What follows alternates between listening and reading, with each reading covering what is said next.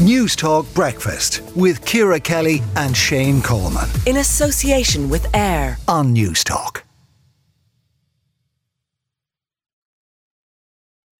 Now, parts of Cork City have become no-go areas, according to our next guest, Independent Councillor Ken O'Flynn.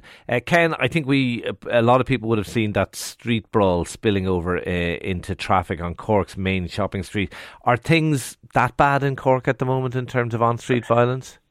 Well, they're certainly not as bad as probably Dublin but certainly we have seen an increase in a more violent type of attack or behaviour.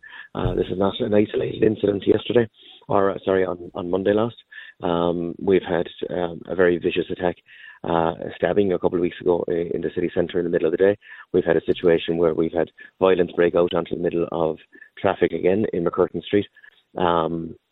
About 2 weeks ago, and I witnessed myself open drug dealing, which is something that we're not used to down here in Cork. It's something we haven't seen it, but it's certainly crept into society in the last number of years. But it has gone from strength to strength in certain areas of the city. As I said myself, I've witnessed open drug dealing in the middle of the city, something that I'd never experienced. Go back 2 or 3 years ago. When I say there are certain areas that are no-go, there are certainly parts of the city that people feel at risk and feel worried about. I have constituents contacting me and texting me or engaging in social media with me, telling me how they feel unsafe in the city, how they're afraid for their children going into the city at night, how they're afraid for their elderly parents going into the city doing their day-to-day business.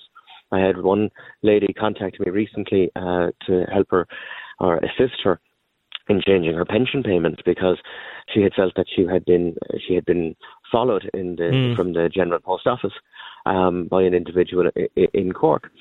And look, the reality here is that while Gardaí have limited resources, we've never had so many Gardaí in Cork City than we do in the last 10 years.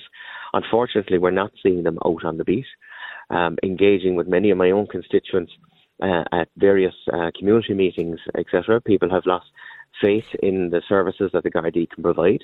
Gardaí on the ground are doing a marvellous job, but I speak to Gardaí every day of the week nearly, engaging in different issues, and they're telling me, look, our pin is to the collar. We don't have enough resources. We don't have enough people on the ground. We can't. But why don't they have? Because as you pointed out yourself, we've never had more people in the Garda Síochána than we do today. Well, that's. I think that we really need to relook at what's actually happening in the Garda Síochána. I think it was pointed out yesterday to me that that we have a pile of guards doing administration work, behind desks. We have a lack of availability of cars in the city. We certainly, to my mind, have a lack of availability of the Garda patrolling, the Garda on the beat, the Garda walking down the street, the presence of the Gardaí. Aside from more Gardaí, Ken, what else do you want to see happening? Well, look, I think the management style of our superintendents down here in the south need to change and need to prioritise. When the superintendent is telling me at a meeting that drinking on the streets and antisocial behaviour on the streets is a minor issue for Gardaí, I take umbrage with that. I don't think that's correct, and I think that policy needs to change. I've written to Drew Harris about that. I think we also need an entire relook and a wraparound services around our homeless services here in the city. We have some tremendous charities, voluntary groups, etc., that are doing tremendous work here, and I think they need to be assisted. There's a concern about the safety of the volunteers. That's the reality of it. People that are giving food, putting food points at various points of the city, the vulnerability of those volunteers and the safety of those volunteers. Is there a suggestion?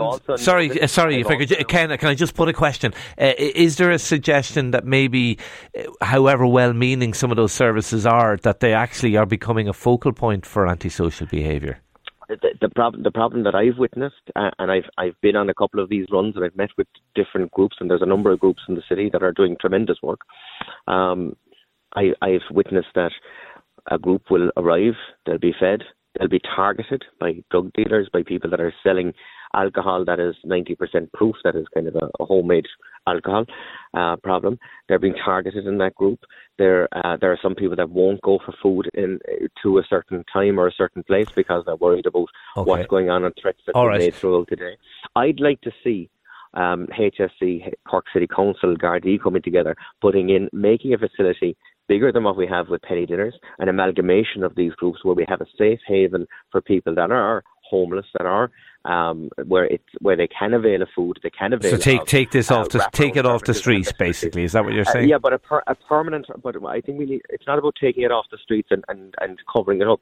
It's about giving a permanent home with an entire wraparound service that protects people. That we have medical staff on site, that we have psychologists or counsellors available to them, that we have those services available. Yeah, and I think what we need to do is we need to relook at all the amount of charities that are doing tremendous work. Okay. We won't get too bogged down in charities, because I think you've made that point. I know Dublin City Council here would make the argument that maybe best leave that to the professionals, however well-meaning a lot of these charities are. But maybe that's a debate for a different day. Aside from sort of more Gardaí in the streets, and maybe the argument you're making about a more centralised area for those charities, anything else you want to see happening? Well, look. The reality here is I've been informed by the local Gardaí that there's 15 cells inside in this city at the moment. I believe the Toker Garda station is what I'm being told is out of commission for cells. We have the new Glanmire Garda station that only opened maybe 2 years ago now, maybe 3 years ago. At this point, has no cells whatsoever. 15 cells for a city this size is not acceptable, considering the level of antisocial behaviour at night. Guards are now being encouraged, don't make an arrest, because you're being taken off the street for X amount of time.